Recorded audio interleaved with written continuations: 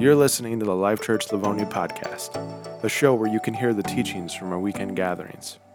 You can catch the full service on our Facebook or YouTube, and head over to our website if you'd like to give. Here we're real people following a real God and experiencing real life. Welcome to Life Church Livonia. Hey, good morning, Life Church Livonia. It's great to be here with you today. My name's Alex. I'm one of the pastors on staff here, and it's my privilege to bring God's Word to you today. I believe that God has brought you here and brought me here on purpose this morning because He has something that He wants to speak to us today. We've been in the book of Jonah here at Life Church Livonia over the past couple weeks. In week 1, we looked at how God calls Jonah to go to Nineveh, his sworn enemies, and to preach to them. Jonah runs away. He ends up being thrown into the sea at the end of chapter 1. And in chapter 2, he gets swallowed by this great fish and has a heart-to-heart moment with God. And as we've been walking through the book of Jonah, we've seen that God has a heart for the lost. And we believe that that heart for the lost cause is meant to become our cause. And here at Life Church Livonia, we believe that God wants to bring lost people to know Him this fall. And in the book of Jonah, God sends Jonah to evangelize to his greatest enemies in the midst of great national wounds, of deep racial tensions, of great reluctance, and even greater movements of God. And in this week, we're going to be looking at chapter 3 as the story kind of climaxes as Jonah finally arrives in Nineveh. And like I said, I really believe that God wants to speak something to Jonah, to Nineveh, and to us in this chapter today. But before we get to that, out of curiosity, how many of you are bakers or cooks or some kind of home chef? Well, I'm not, okay? And if you're sitting next to someone who raised their hand and who is a great cook, say thank you for your service, okay? Because I had a favorite bachelor dish that I used to make. I still make it from time to time.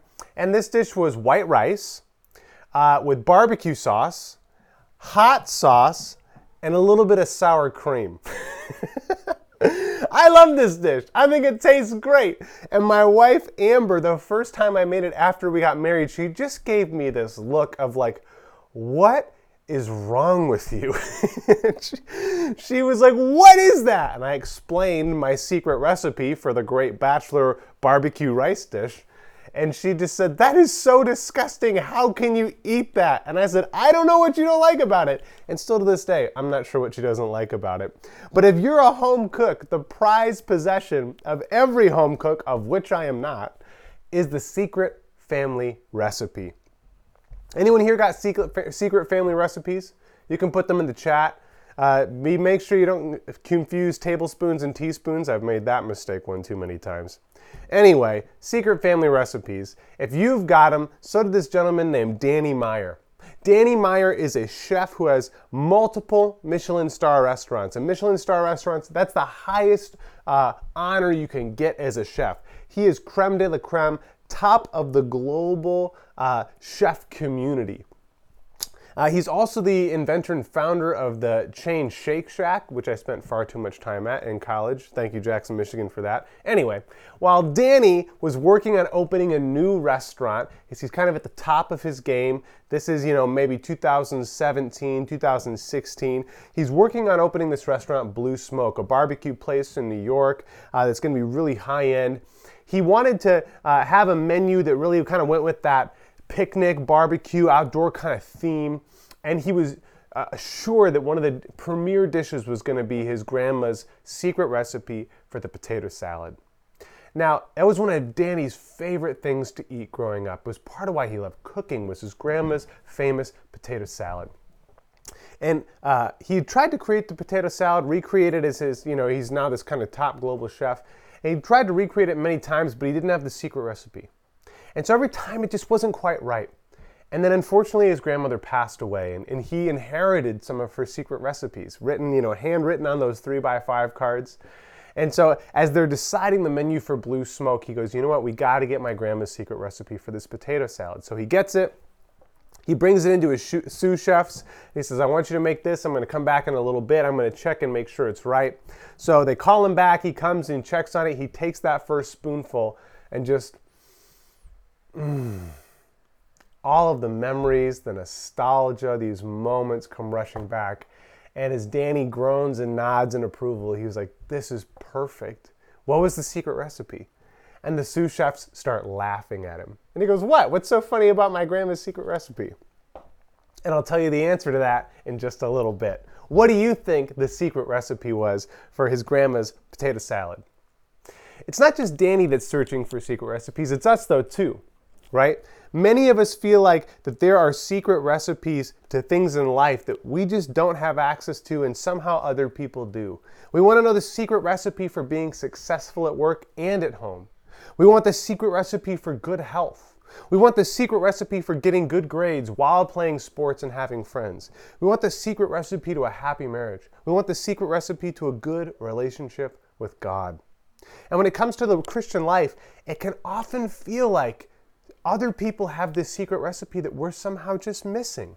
We look at the people whom we admire. Maybe we admire how they've reached people who are far from God. Maybe we admire their work in the mission field. Maybe we admire their knowledge of Scripture. Maybe we admire the way they love difficult people.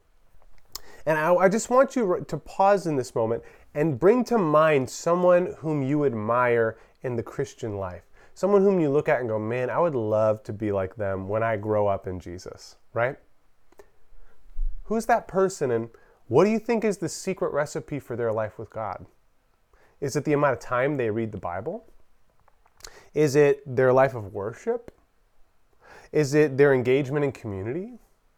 Is it the small groups they've been in? Is it the rhythms of meditation and silence with the Holy Spirit that they have? Is it their rule of life? Is it the way they use their spiritual gifts? What's their secret recipe to a great life in God? Well, today I think we're going to find the answer to that question in Jonah chapter 3.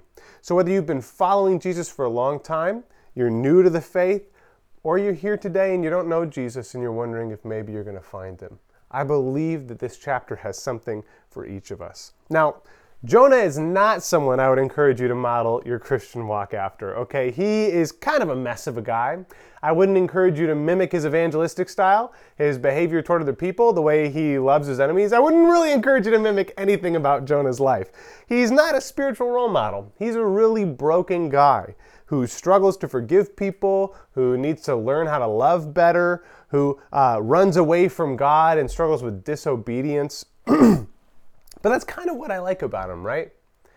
He's just like us. He's a normal, broken person who God wants to use to do something extraordinary. And in the first chapter of the book of Jonah, God calls Jonah to love his enemies, and Jonah runs away. And the chapter ends with him being thrown in the sea, like I said earlier. In the second chapter, God sends this great fish to swallow Jonah. And in the belly of this fish for 3 days and 3 nights, Jonah has a heart-to-heart with God and comes to a repentance. And he returns to God and decides to get back on God's mission and stop running away. Now, the whole book surrounds God's call to Jonah to go and preach to his enemies, the Ninevites. Now, a little history. Nineveh was a great city, a huge city. In the book, in this chapter we're going to read in a second, it says that it took 3 days to walk across the city. So really massive city. And it became the capital of the first great empire of the world, the Empire of Assyria. The Assyrians were known for their creative brutality in war. They were known for their sexual promiscuity, and they were known for the temple of the goddess Ishtar. Nineveh was an epicenter of the cult of Ishtar. And Ishtar was the goddess of war, of love, and of sex, and the Ninevites worshipped in kind. There were deep rifts of pain between Assyria and Nineveh and Israel. Rifts that were ideological, rifts that were racial, rifts that were really, really, really painful and historical from brutality from the Assyrians towards the Israelites. And the third chapter of Jonah is the climax of the story, where Jonah finally comes face to face with his enemies and obeys God. And this is what happens in the first verse of that chapter. Then the word of the Lord came to Jonah a second time. Go to the great city of Nineveh and proclaim to it the message I give you. Jonah obeyed the word of the Lord and went to Nineveh. Notice it says the word of the Lord came to Jonah a second time. I want you to hold on to that because at the end we're going to come back to that. That's really important. So don't let go of it. Remember that, but we're going to wait to the end to talk about it. Now, if you were to read this after chapter 2, you would assume that Jonah somehow got spit up maybe by the fish right on the shores of Nineveh. But that's not how it happened, because unless we understand the geography of the ancient world a little bit, we're not going to understand there is no shores of Nineveh. Nineveh's not on the ocean. It's quite far inland. And I want to show you a map here to understand what happened between the time Jonah got thrown up and where we are right now in chapter 3. So here, this little green line, this little baby portion here, that's Jonah's time in the fish.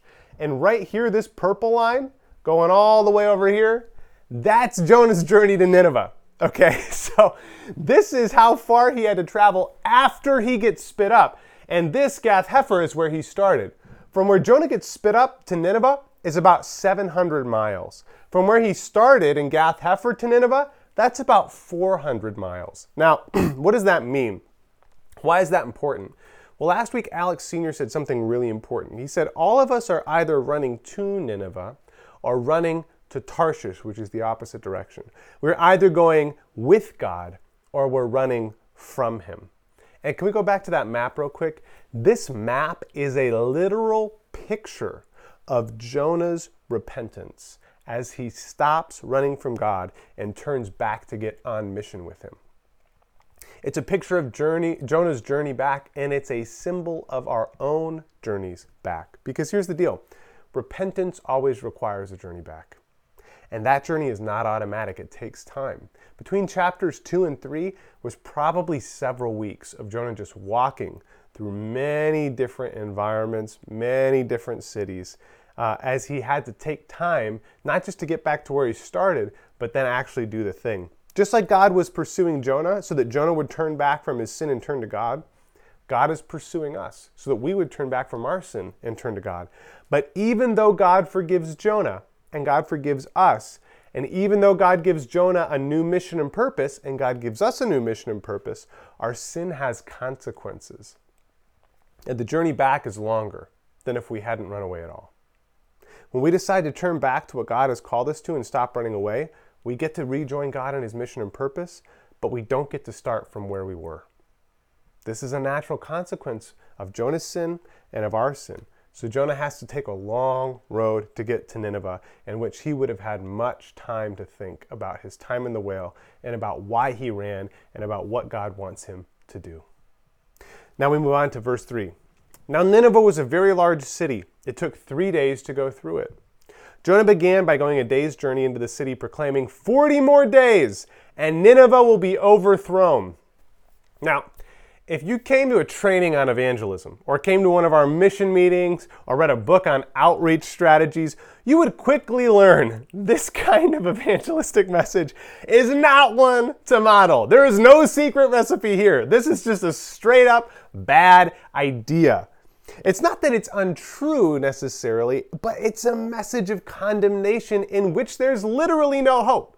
Jonah doesn't say, God's going to destroy you, but if you turn in repentance, he'll forgive you. There's none of that. There's no mercy. There's no forgiveness. He's just like 40 days and you're toast, right? He's motivating them to change through fear of death, not through love. And fear is a much shallower motivator than love. To me, this feels like, if I'm God and I'm like, okay, so Jonah, I ask you to do this thing, you run away. I ask you to do it again, and then you go and do this. It feels like the kid, when you're like, clean your room, and they're like, no, I'm not going to do it. And you go, do it or I'm going to count to 3, and they go, fine. And just that bitter kind of fine, but you're going to wish I hadn't. I'm going to do what you ask, but you're not going to like it when I'm done. That kind of just is the vibe I get from Jonah's, his poor obedience here, right? I'll technically do what you ask, Jesus, and check the box of I preached to them, but it's not a good sermon, and it's not a good message. Despite Jonah's time in the fish, despite Jonah's time on the road, he's technically repented, but he's not doing a good job at obeying. He's doing a bad job at what God has called him to do. None of what he says really captures God's heart. It's technically correct. But it's not what the Lord sent him to do originally. And we'll see in the next chapter that Jonah is still motivated by his bitterness and his hatred for his enemies. He's motivated by his anger and his sense of justice that is turned into this desire for revenge. However, despite his crappy obedience and his twisted motivations, something amazing happens here. The Ninevites believed God. A fast was proclaimed, and all of them, from the greatest to the least, put on sackcloth. When Jonah's warning reached the king of Nineveh, he rose from his throne, took off his royal robes, covered himself with sackcloth, and sat down in the dust. This is the proclamation he issued to Nineveh. By the decree of the king and his nobles, do not let people or animals, herds or flocks taste anything. Do not let them eat or drink, but let the people and animals be covered with sackcloth. Let everyone call urgently on God. Let them give up their evil ways and their violence. Pause there. Evil ways and violence. Part of what he's talking about is these practices of Ishtar that the Ninevites are infamous for. To give up their evil ways and violence is to change religions. Understand that. The way that they were worshiping Ishtar, one of those ways was violence. They're known for their violence. He is saying we need to change our culture because we need to repent. This is deeply profound. And it's not just a personal decision. This is a shift in the culture of the Ninevites and in their religion. And then the king says, who knows? God may yet relent and with compassion turn from his fierce anger so we will not perish. When God saw what they did and how they turned from their evil ways, he relented and did not bring on them any of the destruction he had threatened. I love that. Who knows? God may yet relent with compassion in turn. Do you know why they don't know if that's going to happen? Because Jonah didn't tell them. They had faith despite Jonah's crappy obedience. Remember from week 1, right? The Ninevites had the large temple of Ishtar. We just talked about that. But they would have had some idea of Yahweh, Jonah's God. We see this later in the Old Testament as Nineveh and Israel end up clashing again in a generation or two. They have an understanding of the Israelite religion. They have an understanding of who Yahweh was. But this is still totally mind-blowing. So let's take these elements and take them out of the ancient world and put them into our day. So you have this city that's an epicenter of a whole religion, the religion of Ishtar. And then you have Jonah, who's coming from Israel, and he's representing Yahweh, our God, right? So if we take those things and we put them into like a modern day, let's pick another religion that has like a city that it's at its epicenter. Let's say like Islam, for example, and the epicenter being Mecca, of course, right? So what do you think are the odds that if I showed up in Mecca and just started shouting for a whole day, 40 more days and Mecca's going to be overthrown? What do you think are the odds that any person, just one person, comes to know and believe in Jesus because of that? I would guess that your guess is hovering right about 0%. You know? Now what do you think are the odds that 100% of Muslims in Mecca would turn to know Jesus because I'm just saying that you're going to get overthrown in 40 days if you don't repent? What do you think are the odds of that? I mean, this is insane. Can you imagine if I just told all the Muslims in Mecca God was going to wipe them out in 40 days and 100% of Muslims turned to believe in Jesus? That would be a miracle of miracles. How much of that, if that happened, if I did that, how much of that do you think would be because of my power? Give me a percentage, right? Throw that in the comments section. 13%, maybe being a little generous, right? 0%. 0% of that would be because of my power. How much of that do you think would be because of God's power? 100%. Now, this creates a tension, right? Because Jonah is doing a bad job. And we have a lot of frustration in our culture, and certainly I have this frustration for Christians who do a bad job representing Jesus. Jonah's doing a bad job representing Yahweh. Why would God empower so miraculously such crappy obedience? Why would he do that? Doesn't he know Jonah still hates these people? Doesn't he know Jonah's not transformed yet? He doesn't love his enemies. Doesn't he know? Like, why would he let this schmuck do a miracle like that? And as I asked myself that question and kind of wrestled with that discontent, like, gosh, why would you empower such a broken guy to do this amazing thing? He's not a good representative of you. I thought about a certain thing that happened 2 weeks ago. This is my daughter, Sophie. And Sophie is just the absolute best. This is her trying Mexican food for the first time. Do you think she liked it? Well, what happens is Sophie, every time she wakes up from a nap or in the morning, what will happen is, even before she could stand, she did some version of this. But what she does is, we have a little sleep sack, and she stands, gets up, stands, and puts her hands on the edge of her crib, and she just starts talking. Mama,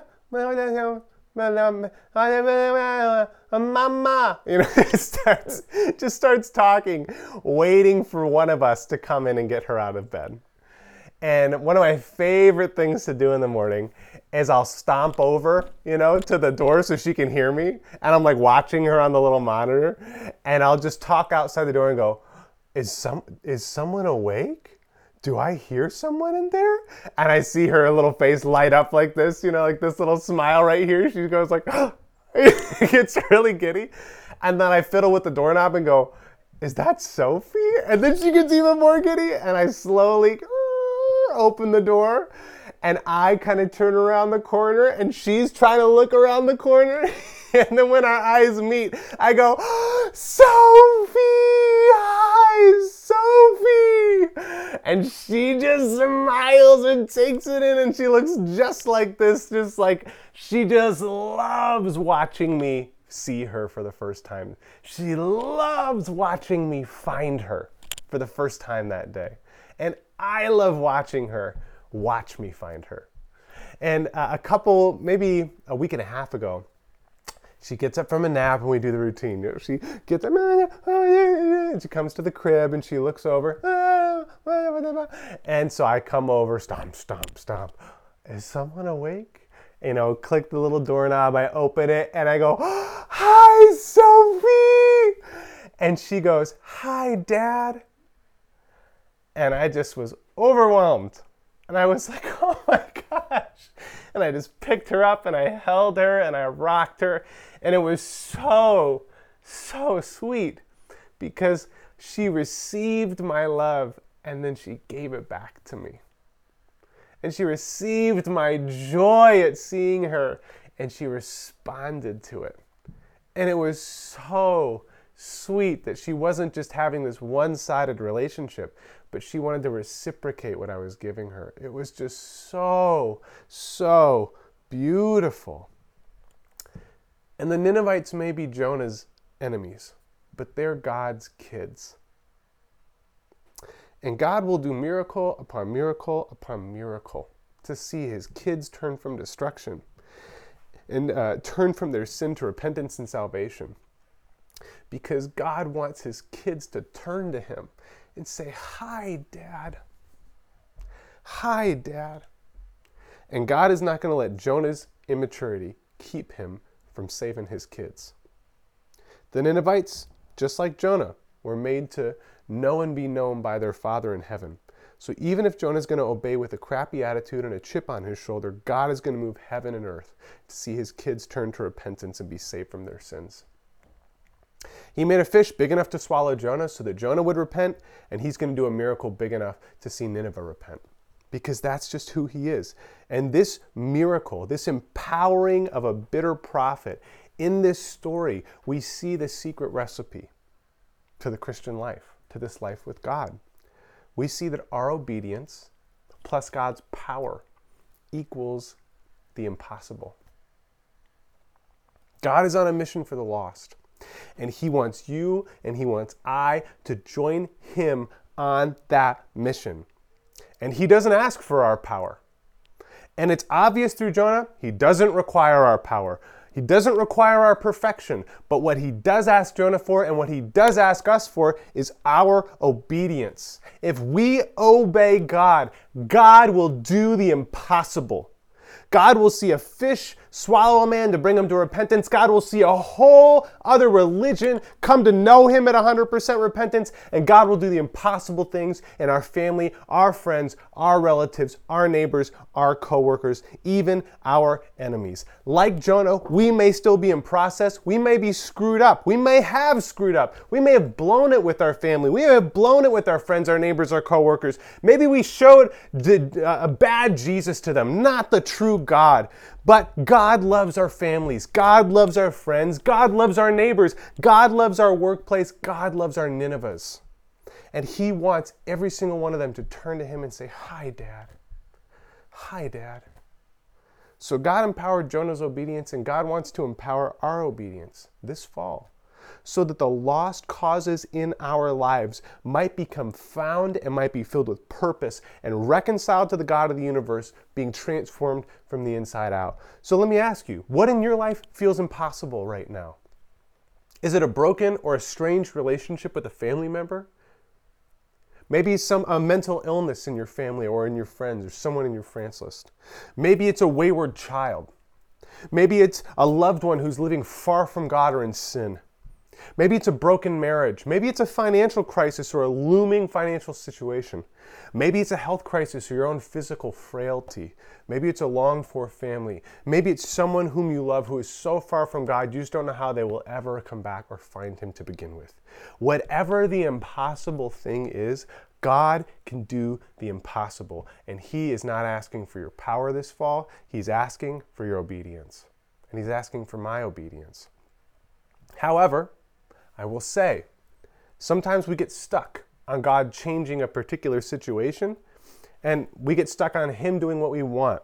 And we can accidentally ignore his mission or the things he wants to change because of the things we want to change. And I said this week when, and I'll say it again. When we believe in Jesus, the devil can no longer drag us to hell, so he tries to drag us into ourselves to make us self-absorbed, getting us to let our relationship with God be consumed by our mission for God, what we want him to do with his power, instead of us joining God on his mission, him doing what he wants to do with his power through us. And maybe you've been praying and fasting over a situation, over an impossible situation, and maybe it's been weeks, maybe it's been months, heck, maybe it's been years, and nothing's moving, nothing's changing. It just seems like God isn't listening because nothing's happening. And the question is not, why isn't God doing anything about this? The question is, what is God doing? And what do you need to do to join him? What do I need to do to join him?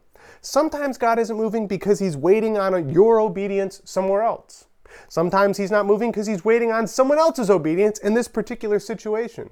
Maybe it's just not the season and there are other things that need to grow or develop in order for God to move in the way that he wants to. One day we'll understand why it hasn't happened yet, but that day is not today. And here at LCL, we believe that God is still on mission, even if the things we want to see change aren't changing yet. God is still on mission, and we're going to join him on that mission and be patient in the things that haven't changed yet, because God is going to do the impossible, even if it's not the impossible thing I want right now. I mean, we did our home campaign about 9 months ago, and we've been actively looking for a permanent facility. Guess what? We still haven't found one. We've been doing our due diligence. We've been looking at different places. We have an ongoing running search that brings up new properties as they become available. And one day we'll know why it hasn't happened yet. But that's not today. And that's okay. We're going to remain faithful in prayer. We're going to remain faithful in looking. We're going to remain faithful in checking things out. But while we're waiting for a building, while we're waiting for a space to call home and to have as our anchor point to do ministry from in this community, God is still on mission. And he is not waiting till we get a building to start being on mission. He's on mission now. And we're going to join him on that mission until this comes to pass. And then we're going to keep joining him on that mission. So let me finish my story from the beginning. Chef Danny Meyer found his grandma's secret potato salad recipe. He wasn't able to replicate it. He finally found it. She passed away. He inherited it. Opening his new restaurant, he asked his sous chefs to follow her recipe. They make it, and it's perfect. He takes that first bite. All the nostalgia comes rushing back. All the memories come rushing back. The smell of her home comes rushing back. And he's like, oh my gosh, you guys nailed it. This is perfect. And they start laughing at him. And he said, what's so funny? And the sous chef took a bottle or jar of Hellmann's mayonnaise. He puts it on the counter and he turns it. And the recipe for Hellmann's mayonnaise, printed on every single jar as the official potato salad recipe, is the exact same recipe that was his grandma's secret recipe. It had been right in front of him for his whole life, for so many years. The secret recipe, turns out, wasn't a secret. It was printed in every grocery store in America for the whole time. And with so many things in life, the secret recipe is right in front of us. And the secret recipe to a life with God that is great is simply our obedience plus God's power equals the impossible. So let me ask, where is God calling you to obey today? Is it in a relationship with your family or with one of your friends or with someone else? Maybe a coworker? Is there a sin you need to repent of? An addiction you need to ask for help in?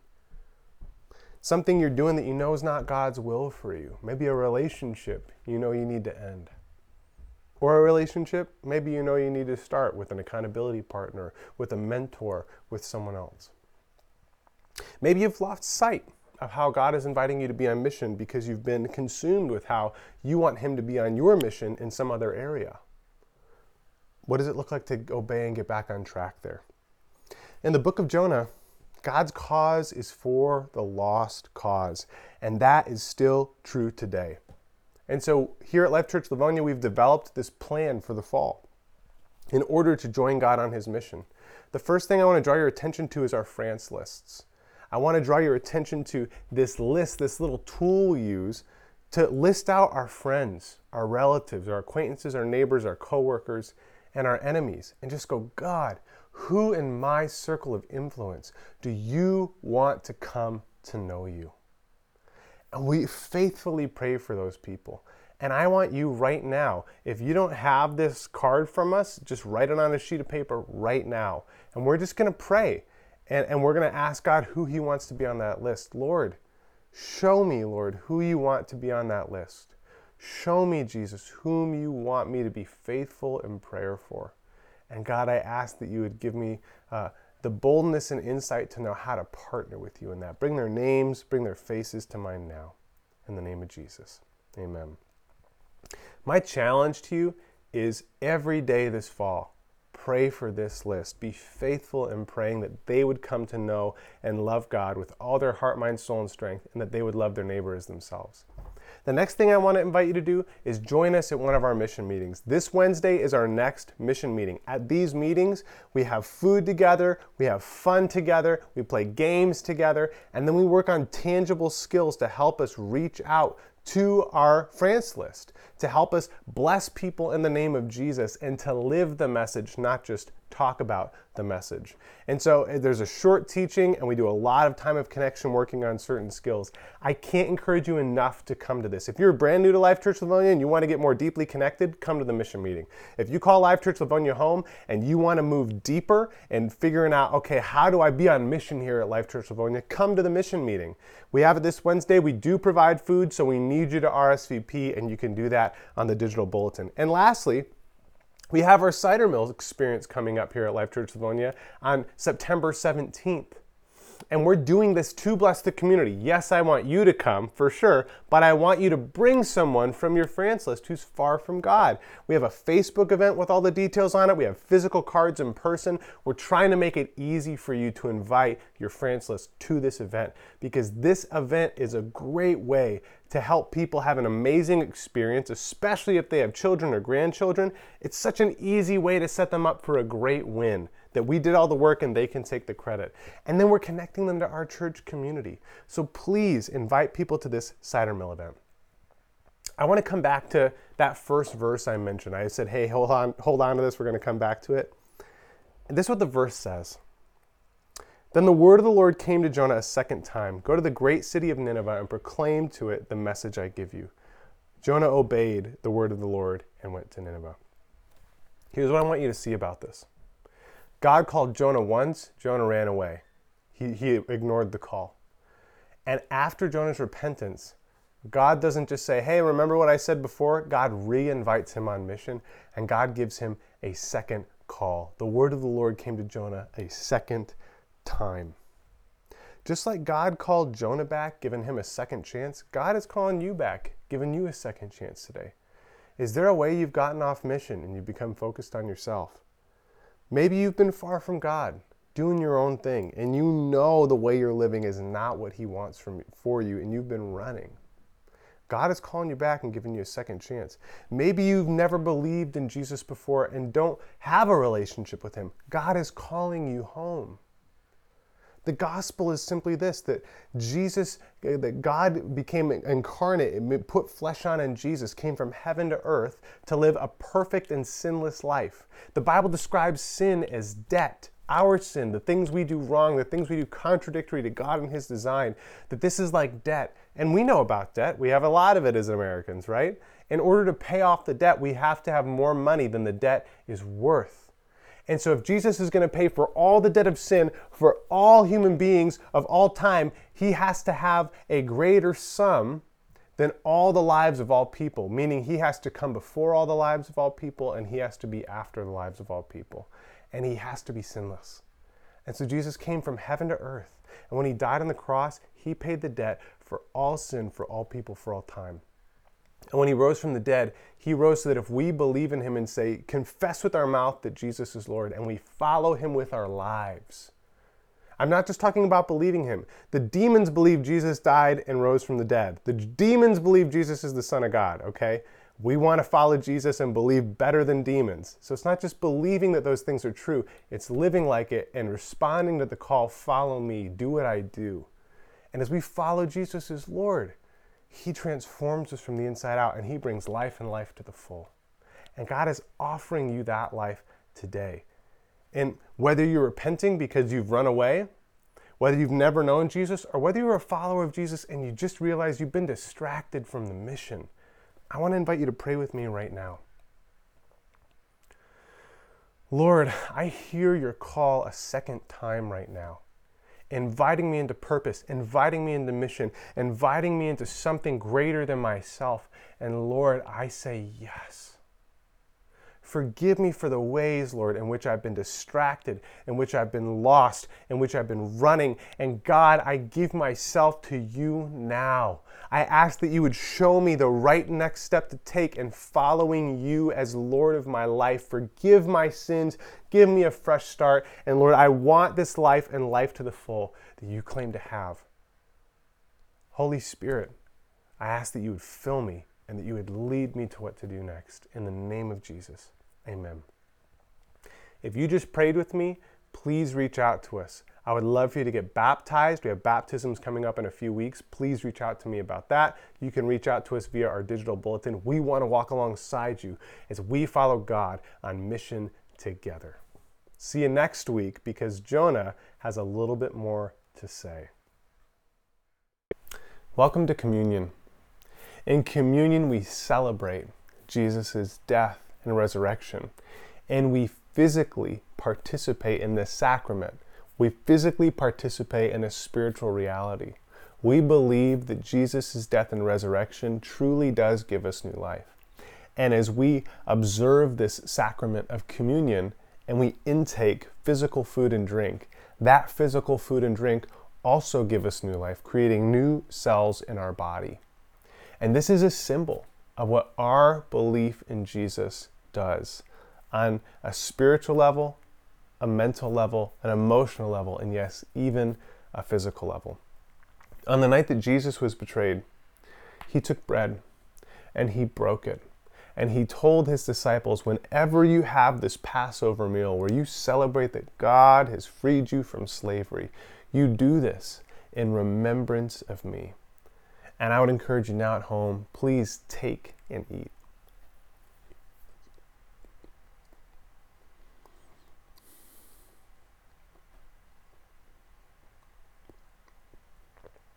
Jesus, we just bring our scattered senses and minds to you as we eat this bread. Father, we just pause and know that it's through your broken body that we have hope, that we have eternal life, that we have richness and fullness of life in this present life, and that we have redemption and reconciliation. And Lord, we just confess our sins right now, and we accept anew that gift. After the bread, Jesus took the cup, and he told his disciples, whenever you drink this in remembrance of me, for this is my blood shed for you.